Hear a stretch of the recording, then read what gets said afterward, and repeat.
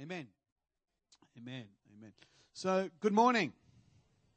If I could have my little slide presentation up today, I want to just talk to you a little bit about the battle for the mind.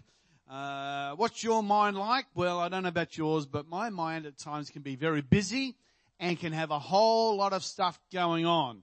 When I grew up watching the cartoons, when they were actually G-rated instead of what they are these days, often you'd have a little angel sitting on one shoulder and you'd have a little demon fella sitting on the other shoulder and you had this conversation going on.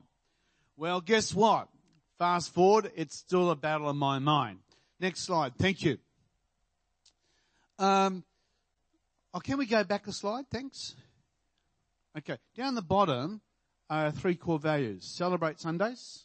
Say celebrate. Connect weekdays. Say connect. And care every day. Say care. Fantastic. Wonderful. Next slide. Oh, it says the same thing. So what do you do Sundays? Celebrate Sundays. What do you do weekdays? What do you do all the other days?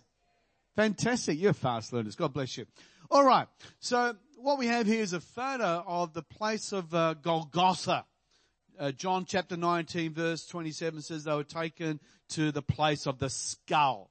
It's fascinating that Jesus Christ, Lord of the universe, Son of God incarnate, he was crucified, pulled apart, in terms of the big cosmic plan of redemption, but it was called the place of the skull.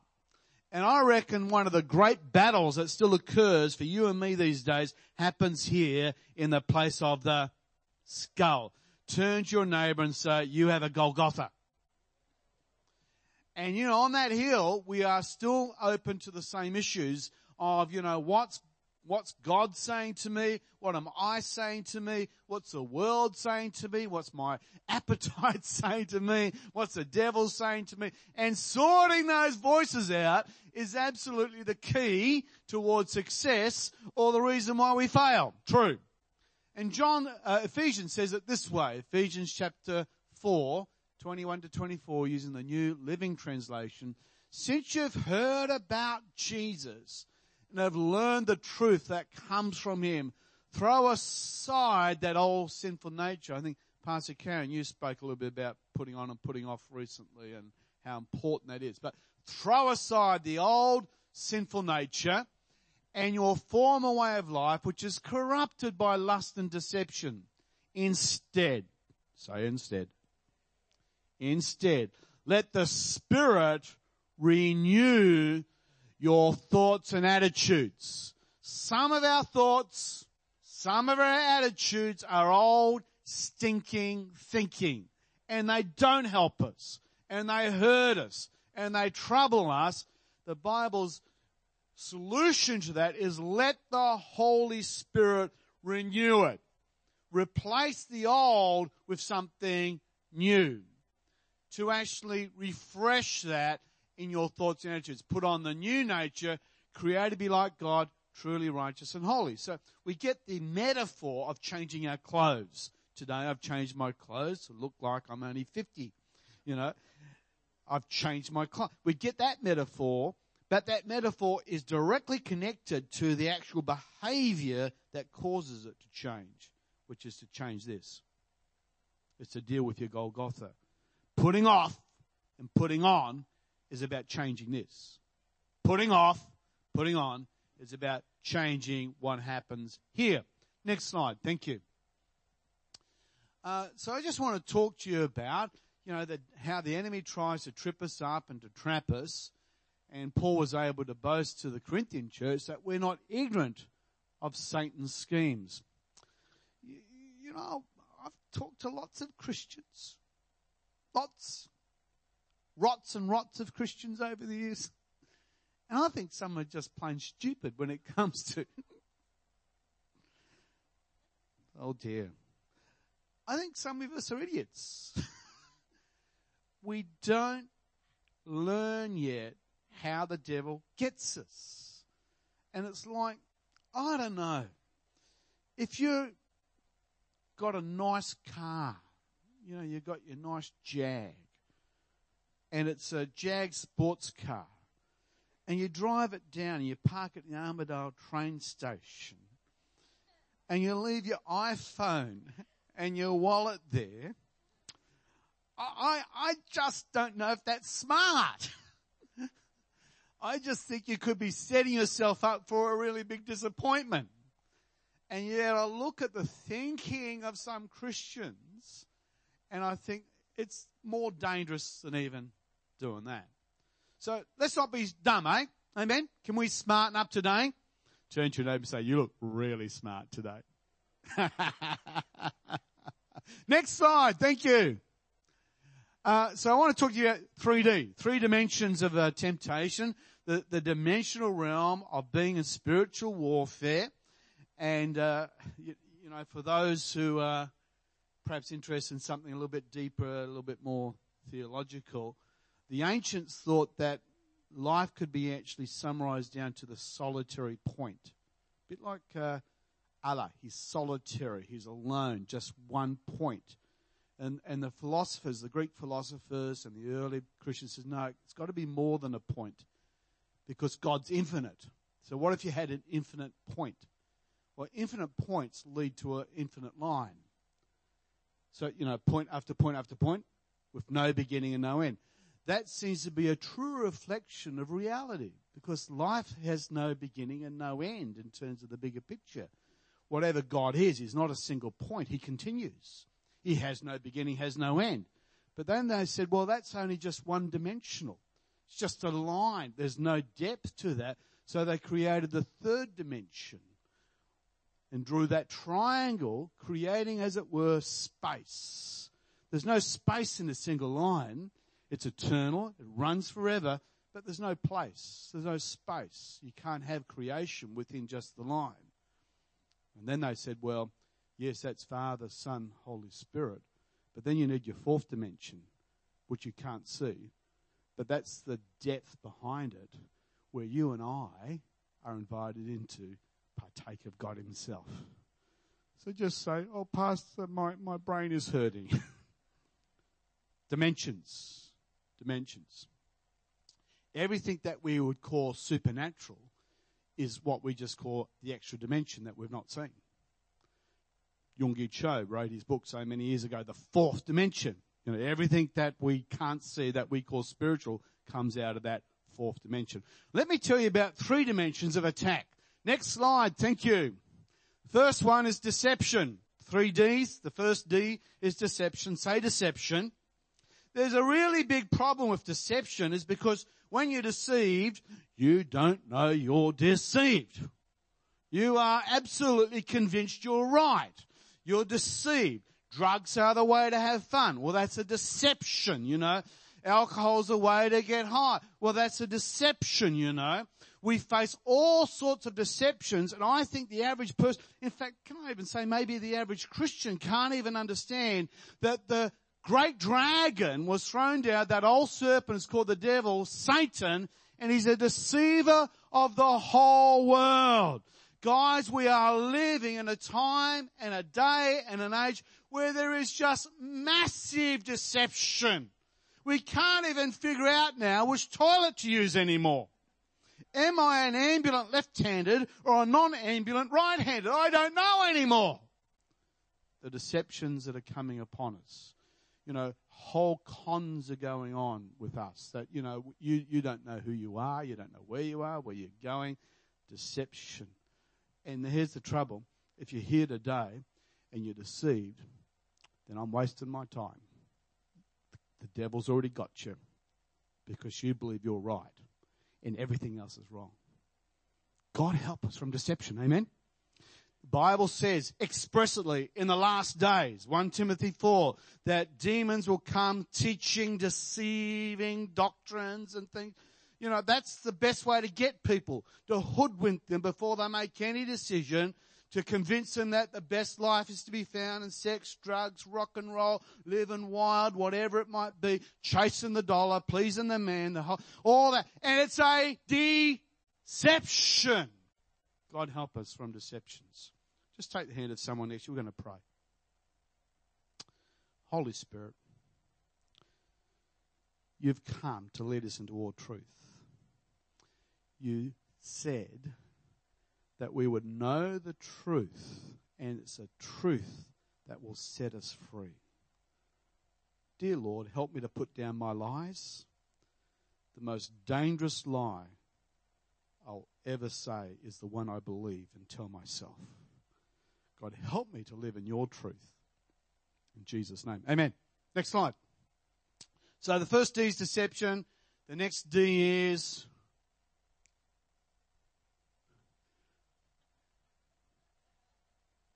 you're deceived, haven't you?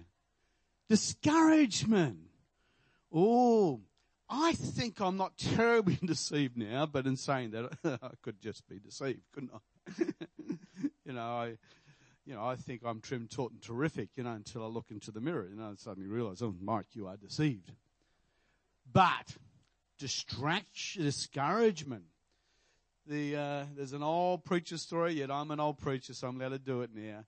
It's the devil's garage sale. My wife has graduated, bless her, from being addicted to garage sales to being addicted to Gumtree. At least in a garage sale, you're not driving around for hours trying to find things, She just sits there at 3 a.m. in the morning. Ooh. Favorite. So, anybody garaging? Like doing the garage sale thing? No, maybe they are going out of fashion and stuff. Well, the devil had a garage sale. And so, things were going pretty bad. People are getting saved all around the world. People are feeding him less with their appetites. And so he had to have an emergency garage sale. And so this guy walks into the devil's garage sale and he comes around and there's a bag there. And that bag is greed. And that's $10 for a bag of greed. Oh, I don't want any greed. Goes up to the next bag. And that's adultery. That was $50 for adultery, for a bag of adultery. Didn't want that. And he comes over here and it's $200 for pornography. And he says to the devil, that's a bit much for pornography. Yeah, but pornography, if I can get you to buy pornography, then the adultery happens. So, this is actually the dangerous one. Then he goes up to this next bag. It's a little bag. And the devil wants $10,000 for it. He says, oh, what's in this bag? The devil says, that's my best tool. Discouragement. If I can get anybody discouraged, I can get them to do anything I want them to do. And I thought, yeah. Does anybody know what I'm talking about discouragement? You've done your best and still blown it, made it a mess. You've worked so hard, you've ran into the wall, and you just get discouraged. Met a pastor this week, a good man of God. He's about my age. He's done it. He has served for years after years after years, and he's just resigned from his church for no other reason, even though it's one of the largest churches in our state, because he's discouraged. Sad, isn't it? Well, the Bible says that we are to encourage ourselves in the Lord. King David was able to find himself in the Lord, and he would say, bless the Lord, O my soul, and all that's within me, and bless his holy name. I look around sometimes, you guys, because I'm your shepherd and you're my sheep. Say, bah, bah. And you've come into the presence of God and you're standing there and you're looking at the big screen like you're zombies, that something came and ate your head matter away, and you're just sitting there waiting. God, who believes that Jesus is worth 10% of your energy? 10%? Anybody go 20%? Would someone be prepared to go higher than 20% of your energy, your passion, your love? Would someone go as much as 50%? No, hear me, because I might say, if you're not ready to do that at the end, please can you leave the room? Who'd like to give Jesus 100% today? Even it's got to be the sacrifice of praise. Who believes that Jesus Christ is worth 100% of what you can give him today? Do you think you could even open up your mouth and get it to move? And the funny thing is, you can come into the presence of God and you can be discouraged. Hey, you're human. And yet all of a sudden, you take those few steps where you start to say, Lord, I'm going to worship you and I'm going to praise you, and it changes. God does not have an ego problem. He's not needing us to stroke his ego, okay? So he doesn't need for someone to come along and say, oh, God, you're really wonderful. He says, oh, thank you so much. I feel so good about myself now. God doesn't need that at all. What happens is we go and we say, God, you are strong and you're powerful. And God says, well, I know that, but do you know it, Mike? And the more I sing about God being in control of my life and he loves me and he's got a plan for my life, so I start to believe it. My soul starts to align with the promises of God. And all of a sudden, I go from discouraged to encouraged. Amen? In fact, the Holy Spirit, his name, Parakletos, is the one who comes alongside to encourage. At any moment in your life, you're feeling down, I want to let you know there's someone whispering in your ear to give you courage, to help you rise, to lift you. Did I come to the right church this morning? Did I... Can someone swipe right, smash the like button, and hashtag amen? Jackson, did I say anything there I understood? Oh, sorry. Discouragement. I'm wondering if boldness is associated. No, it's another story. Next one. So the first one is deception. Second one is discouragement. But then I think the next one that can really be a dilemma for Christians is the whole issue of distraction. And the reason why distraction's a problem is that we don't realize it. We can actually be doing something really well, progressing in God, fulfilling that, and all of a sudden we just get distracted. And the devil is the master of distraction. I can tell you how many times I've driven to church wanting to preach on marriage, and my wife and I have had a fight in the car.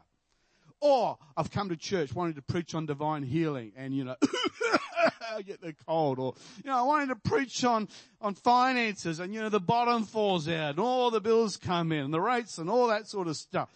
Or you're going to do something really great for Jesus. You're having a crusade, you're having some big event, and all of a sudden, things start going crazy and distraction. Do you remember the video I showed you a little while ago where everybody's gone to the movie theater and they've rigged everybody's phone systems so they all ring in the movie theater? Not that you'd leave your phones on, of course. And everybody goes to their phone, and in the meantime, the car they're watching runs off the road. Now, we actually have laws in our state saying that distraction can kill you. Being distraction. And even now, one of the great challenges of the Western church today is, how do I maintain your interest over 30 minutes, over 40 minutes? Because our minds are so busy, going left, going right. People are Facebooking, iPadding, all that sort of stuff. Distraction is enough to kill you. So, when the devil comes, the first thing he's going to do is try and deceive you. Say no to deception. Then he's going to come along and he's going to try and discourage you. Say no to discouragement.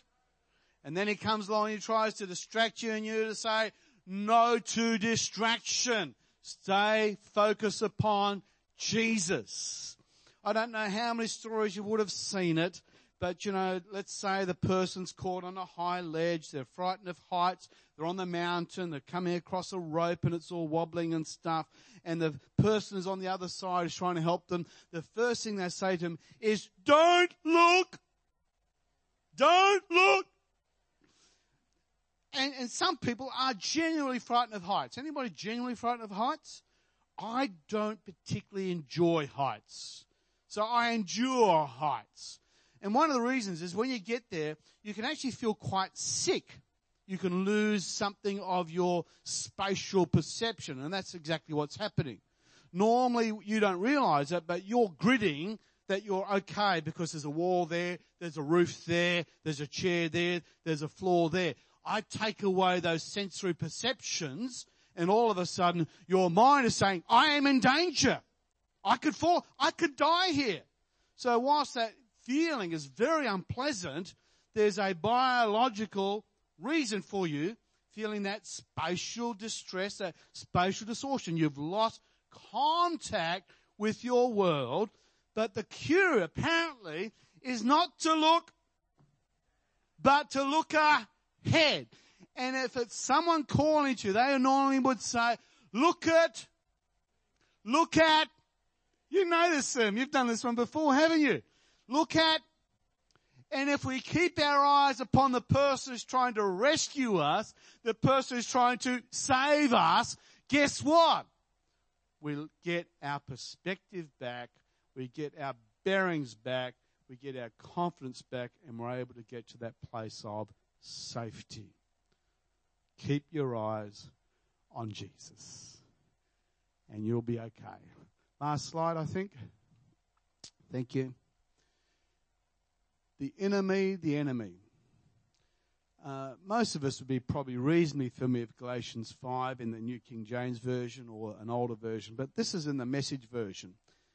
And occasionally I think the Message version just puts it in ways that are really fresh and really gripping.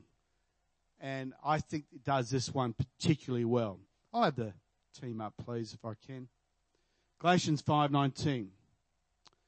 So this is talking about the life of the natural person outside of Jesus Christ. And it says this: it is oblivious, the natural life, it's oblivious to what kind of life develops out of trying to get your own way all of the time.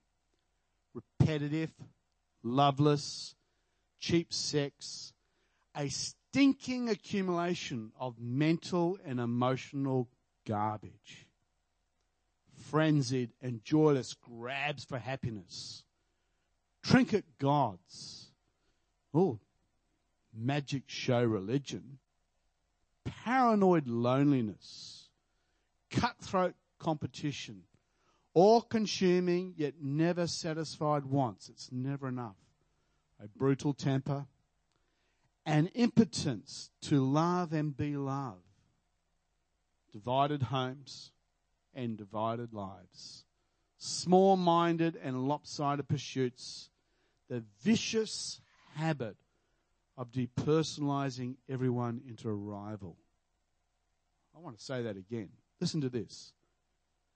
This is the natural life, the vicious habit of depersonalizing everyone into a rival.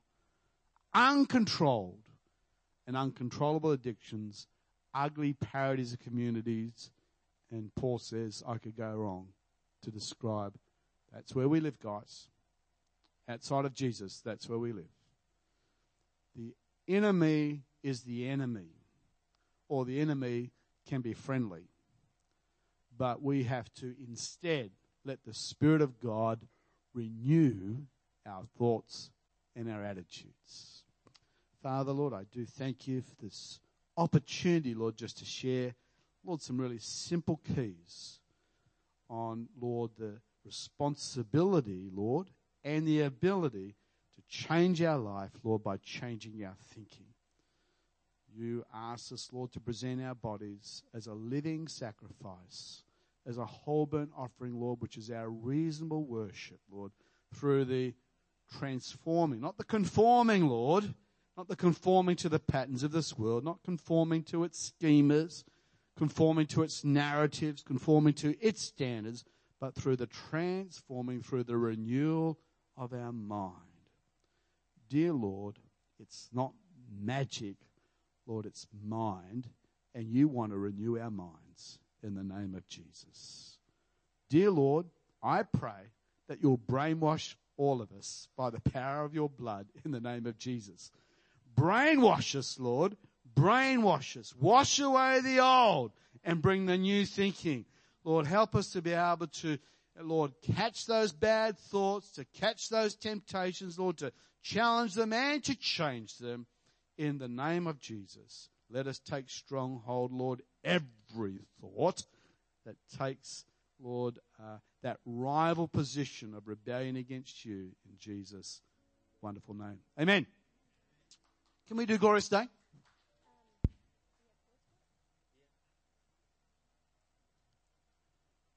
Is it good? Hank thinks it's all right. Let's stand. Now I want you to give God 10%, okay? Who can do better than 10%? Fantastic.